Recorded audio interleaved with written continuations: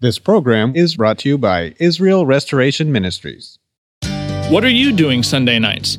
Come join Friendship with God radio Bible teacher Tom Cantor of the Friendship with God Fellowship Church every Sunday night at 5:30 p.m. at The Vine at 9336 Abraham Way, Santee, California. Watch and listen live around the world to Tom Cantor Sunday evening on YouTube.com by searching for Friendship with God Fellowship or by going to our homepage at friendshipwithgod.org. That's friendshipwithgod.org. Welcome to Friendship with God with our Bible teacher, Tom Cantor. Today's message and previous messages can be listened to or downloaded for free at friendshipwithgod.org. That's friendshipwithgod.org.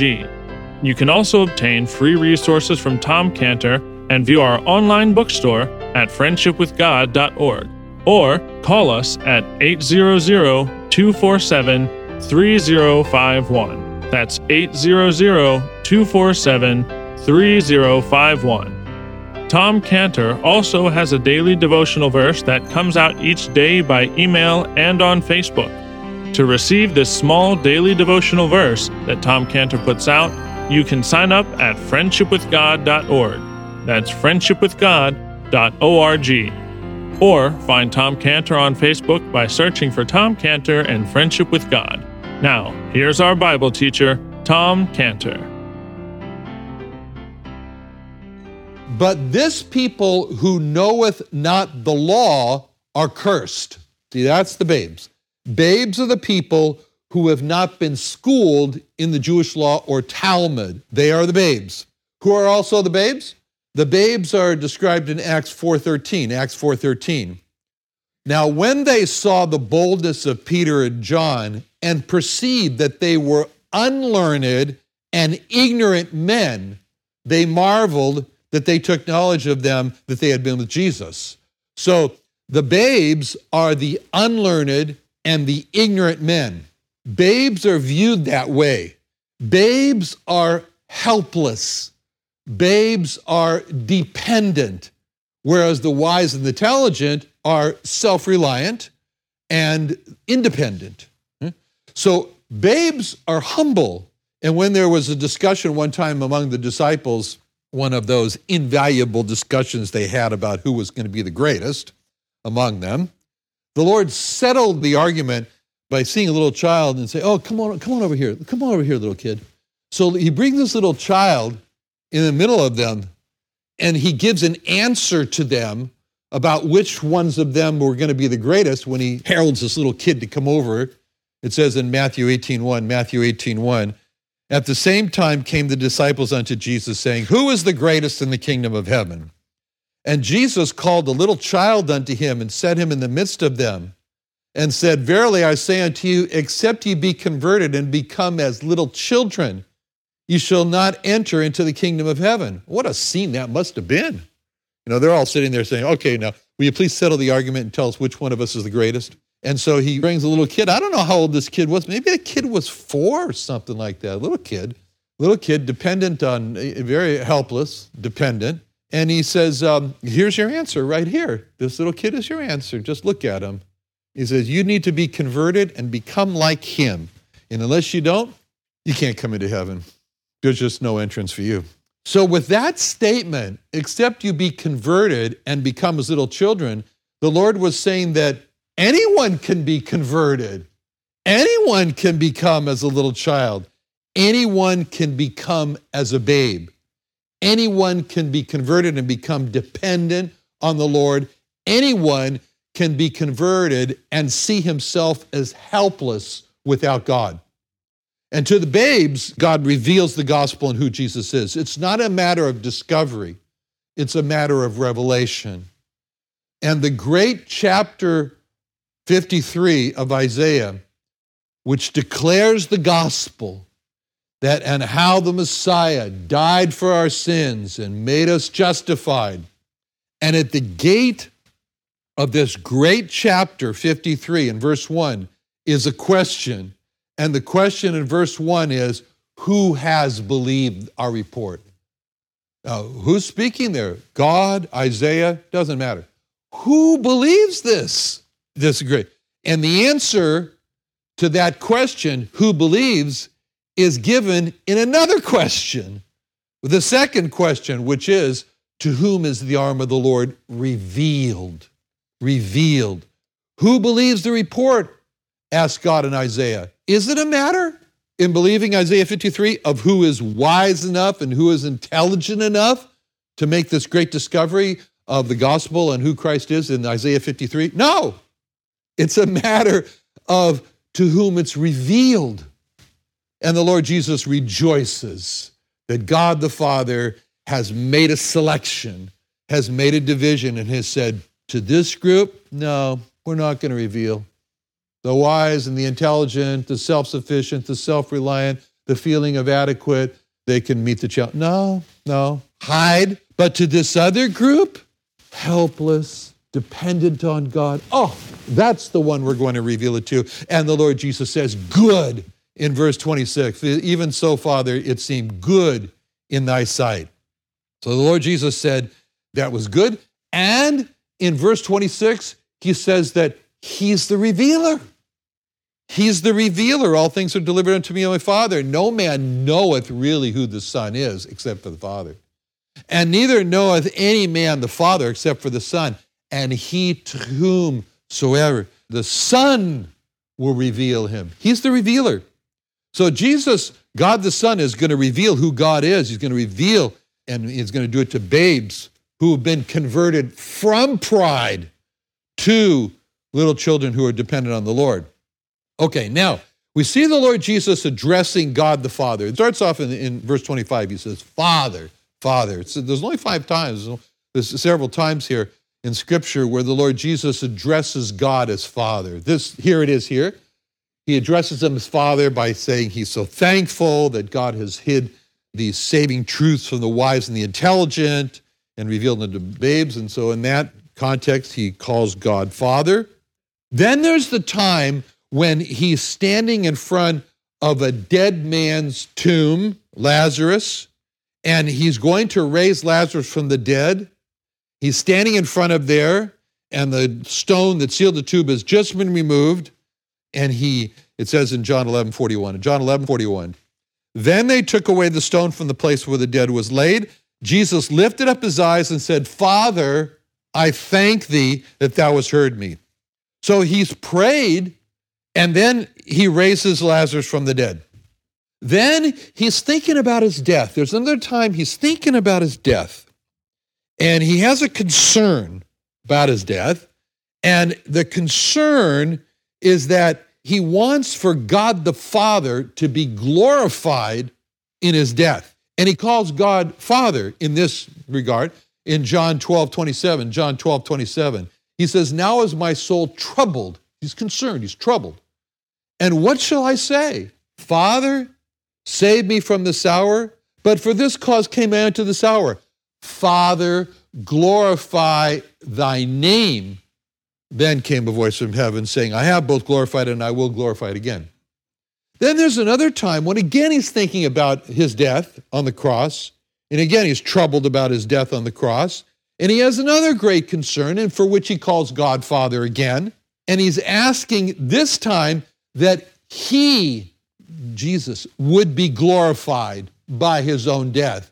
In John 17:1, these words spake Jesus, lifted up his voice to heaven and said, Father, the hour is come, glorify thy Son, that thy Son also may glorify thee. And then there's another time when he's just been crucified, he's just been nailed to the cross, he's just started, the torturous death process has begun, and he's looking down from the cross on his executioners, and he's concerned again. He's concerned, he's worried, he's troubled. About what? He's worried for the souls of those very Roman soldiers that have crucified him on the cross. And again, he calls on God as Father. He says, Father. And he's talking about his executioners, and he wants them to be forgiven of all things. In Luke 23:33, when they were come to the place which is called Calvary, where they crucified him, and the malefactors, one on the right hand, the other on the left. Then said Jesus, Father, forgive them, for they know not what they do. And they parted his raiment, cast lots. So he's asking for his executioners to be forgiven, and he calls Father. This is Jesus. This is our Savior. That's why we love and adore him. Now, he's just said in verse 27 that all things were revealed to him and that no one knows the Father except for him, and nobody knows him except the Father, and he to whom he's going to reveal him. He's just said that nobody really knows himself, and nobody really knows God the Son like God the Father does. No man knows the God the Father like God the Son does. And now he's going to make this great revelation of who God is. And it's coming in verse 28. And the revelation is a word, come unto me. That's the revelation. That's a great revelation of who God the Father is. God, we didn't know. God the Father wants people to come to him through Jesus the Son. That's a great revelation. God the Son wants people to come to him. No one could have ever thought, especially the wise and the intelligent, that God would be an inviting God, that God would be inviting man to come to him with all of his troubles, with all of his cares, like the hymn says. Is there a heart o'erbound with sorrow? Is there a life weighed down by care? Come to the cross, each burden bearing, all your anxiety, leave it there. All your anxiety, all your care, bring it to the mercy seat, leave it there. Never a burden he cannot bear, never a friend like Jesus. Who would have imagined that God was like that? That he was going to be a friend? Friendship with God? Are you out of your mind? Are you crazy? Friend of God? No one would have ever imagined that God wants to be friend with you. No one ever imagined that God cared about your anxieties. No one ever imagined that God cares about your cares and your sorrows and your burdens, unless Jesus had not revealed this about God in verse 28 by saying, come unto me. So he says, come with all your anxieties, come with all your cares, come with your sorrows, come with your burdens, because he cares. This is Jesus. This is our Savior. That's why we love and adore him. When we see this in verse 28, this come, really from what he's been talking about, this is a shift. This is a shift in tone. Up until now, his tone has been pretty harsh. His tone has been talking about, like we said, guilt and levels of final judgments after death. But now his tone has changed totally. And it changes to a very tender tone, a very gentle invitation. This is so characteristic of the Lord Jesus. He can be, and he is, and he can be the Lion of the tribe of Judah, the tearing lion with the fury of Psalm 2, verse 7. Psalm 2, verse 7, where the fury of, I will declare the decree. The Lord hath said unto me, thou art my son. This day have I begotten thee. Ask of me. I shall give thee the heathen for thine inheritance, and the uttermost parts of the earth for thy possession. Thou shalt break them with a rod of iron. Thou shalt dash them in pieces like a potter's vessel. Oh, what a scene is that, taking a vessel and smashing. Psalm 21:8. Thine hand shall find out all thine enemies. Thy right hand shall find out those that hate thee. Thou shalt make them as a fiery oven in the time of thine anger. The Lord shall swallow them up in his wrath, and the fire shall devour them. See, this is one side of the Lord Jesus. This is the Lion of the tribe of Judah. But he can also be the tender, both Lamb of God and the gentle shepherd. He is the Isaiah 53:7. Isaiah 53:7, he was oppressed, he was afflicted, he opened not his mouth. He's brought as a lamb to the slaughter, and as a sheep before his shearers is dumb, so he openeth not his mouth. He is the shepherd of Isaiah 40, verse 11. Isaiah 40, verse 11. He shall feed his flock like a shepherd. He shall gather the lambs with his arm and carry them in his bosom and shall gently lead those that are with young. So we see these two sides of him. The lion, the tearing lion in his fury, the judging lion, and the gentle shepherd, We see this too in this section. We see it in this section because in the verses that preceded, for example, in verse 23, he is the one who's the judge being said, you will be brought down to hell. Verse 23. We see him there as the one breaking with the rod of iron, dashing into slivers, casting into fiery oven. But in these verses now, in verse 28, he's the inviting gentle one who's saying, come unto me. Here he is. He's gathering with his arms. He's carrying in his bosom. He's gently leading. This is Jesus. This is Jesus. This is our Savior. This is our King. And this is why we love and adore him. And this is why we also call him beloved, in whom our soul is well pleased. So in verses 27 and 28 here, as we said, he's changed his direction. He's changed his direction. Verses 25 and 26, his direction was toward heaven. He was talking to God the Father. He was speaking to God the Father with thanksgiving. And now in verse 27, he's changed his direction to earth, to the people around him. He tells them that in verse 27, he is the revealer of God. In verse 28, he reveals that God wants them to come broken. God was inviting the broken to come to him for repair. And with that invitation, it's very significant when it's a broken, because he's really saying there, all you that labor and heavy laden, he's saying, come to me, you that are broken. As we said, he separates the babe from the wise and prudent, because the babes not only see themselves as helpless and dependent, babes see themselves as broken. And the wise and prudent see themselves as not broken. Very simple. Not broken. So what he's really saying in verse 28 is, come unto me, all you that are broken with your struggling under a heavy burden.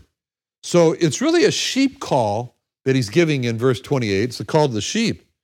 And he's calling the sheep that are broken, and they're going to respond, as opposed to the sheep that don't see themselves as broken, so why should they respond? And so this is his sheep call today. His sheep call today is to those who see themselves as broken, is to those who see themselves as not just sinners, but dirty, rotten sinners, with a sheep call that it kind of goes like this. Anyone who does not see himself as a dirty, rotten sinner, anyone who does not see himself as broken like that, need not come to me, because I'm here to save the broken. I'm here to save the dirty, rotten sinners. This is what he meant when he said previously, we saw in Matthew 9:12, when Jesus heard that, he said unto them, they that be whole need not a physician, but they that are sick. So in other words, he was saying there, if you're whole, you need not come. What do you need me for? So he uses the word when he says, come unto me, all ye. He uses the word ye. He didn't have to use that. When he said in Matthew 11:28, verse 28, come unto me, all ye that labor and are heavy laden, I'll give you rest. He says, come unto me, all you who are laboring and way down under this load. And by using the word ye, he's saying, you know who you are. I'm calling to you as an individual, not as a group, but to you as a person, an individual. His invitation is to the broken, that they should run into the arms of Jesus. He's the Savior. He's able. He's able. So what it says in Hebrews 7:25, wherefore he is able to save them to the uttermost that come unto God by him, seeing he ever lives to make intercession for them. See, this is one of the greatest invitations that the Lord Jesus ever made to man. And it's come right on the heels of this verses like 23, Capernaum, you're going to be brought down to hell. And he's declaring that people are going to be, on one hand, he's saying, these people in Capernaum are going to be brought down to hell. And at the same time, he's saying, come unto me, all you that labor and heavy laden, I'll give you rest. Exalted to heaven. Now, what is that? What is that he's doing there? On one hand, he's saying people are going to be brought down to hell, and the other he's going to be go to heaven. What is that? That's Romans 5:20 in action. Romans 5:20 in action. Romans 5:20 says, where sin abounded, people being brought down to hell, grace did much more abound. Come unto me, and I'll give you the rest of heaven. So where judgment abounds, salvation more abounds. That's Jesus. This is Jesus. This is our Savior. This is why we love him. This is why we adore him. So this is the great answer. This chapter opens in verse 3. In verse 3, chapter 11, Matthew 11:3. Matthew 11:3, the great question is, he said unto him, art thou he that should come, or look we for another? And the great answer to this question is, come unto me, all ye that labor and are heavy laden, I'll give you rest. That's the answer. He's the one. So he makes this call to those who feel this great need in their lives. He calls out to those who feel that they just got to find a deliverance from this life of working so hard under this crushing burden of no rest or restlessness, of insecurity inside, no internal peace. And the Lord makes this call to those who feel this way.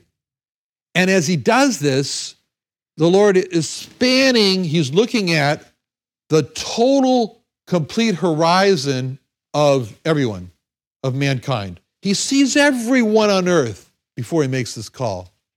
He sees everyone from Gentiles to Jews, from the poor to the rich, from the unknown people to the famous people, to those who live on the street, to those who live in mansions, to those who never went to school, to those who are university professors, from those who have achieved nothing in life to Nobel Prize winners, from those who've never been to a house of worship to theologians, from those who've never seen a Bible to those who have memorized the Bible.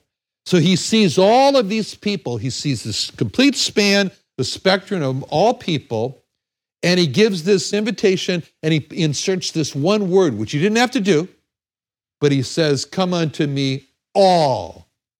He didn't have to use that word all. He could have just said, come unto me, you that labor. But he said all, because he doesn't want anyone to be excluded from all those different people he sees. His invitation is to everyone. It's to anyone who has this feeling in their lives that they're tired of living a life of working hard to get somewhere. Maybe they don't even know where they want to get to, but just they know they haven't gotten there. And they're just under this heavy load that's giving them this no peace, no rest. They have no rest. So his invitation is to anyone and everyone who just feels this need in their lives, and that's why he uses the word all. He uses the word all in verse 28. Come ye unto me, all ye that labor and heavy laden, because he wants no one to be excluded. He says all because 1 Timothy 2:4, he will have all men to be saved and to come to the knowledge of the truth. Another wonderful day studying the Bible with our Bible teacher Tom Cantor here on Friendship with God. Don't forget that today's message and previous messages can be listened to and downloaded for free at friendshipwithgod.org. That's friendshipwithgod.org. You can also go online to find free resources from Tom Cantor and our online bookstore at friendshipwithgod.org. You can also find Tom Cantor on Facebook, and you can also go to friendshipwithgod.org to sign up for his daily devotional. Tom Cantor is also the founder of Israel Restoration Ministries. You can visit that website at israelrestoration.org.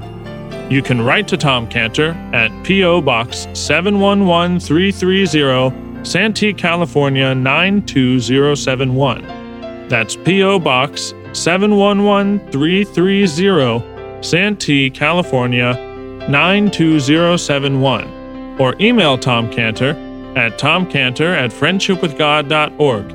That's tomcantor@friendshipwithgod.org. For more information about Tom Cantor and Friendship with God and Israel Restoration Ministries, call us at 800-247-3051. That's 800-247-3051. What are you doing Sunday nights? Come join Friendship with God radio Bible teacher Tom Cantor of the Friendship with God Fellowship Church every Sunday night at 5:30 p.m. at The Vine at 9336 Abraham Way, Santee, California. Watch and listen live around the world to Tom Cantor Sunday evening on YouTube.com by searching for Friendship with God Fellowship or by going to our homepage at friendshipwithgod.org. That's friendshipwithgod.org. This program is brought to you by Israel Restoration Ministries.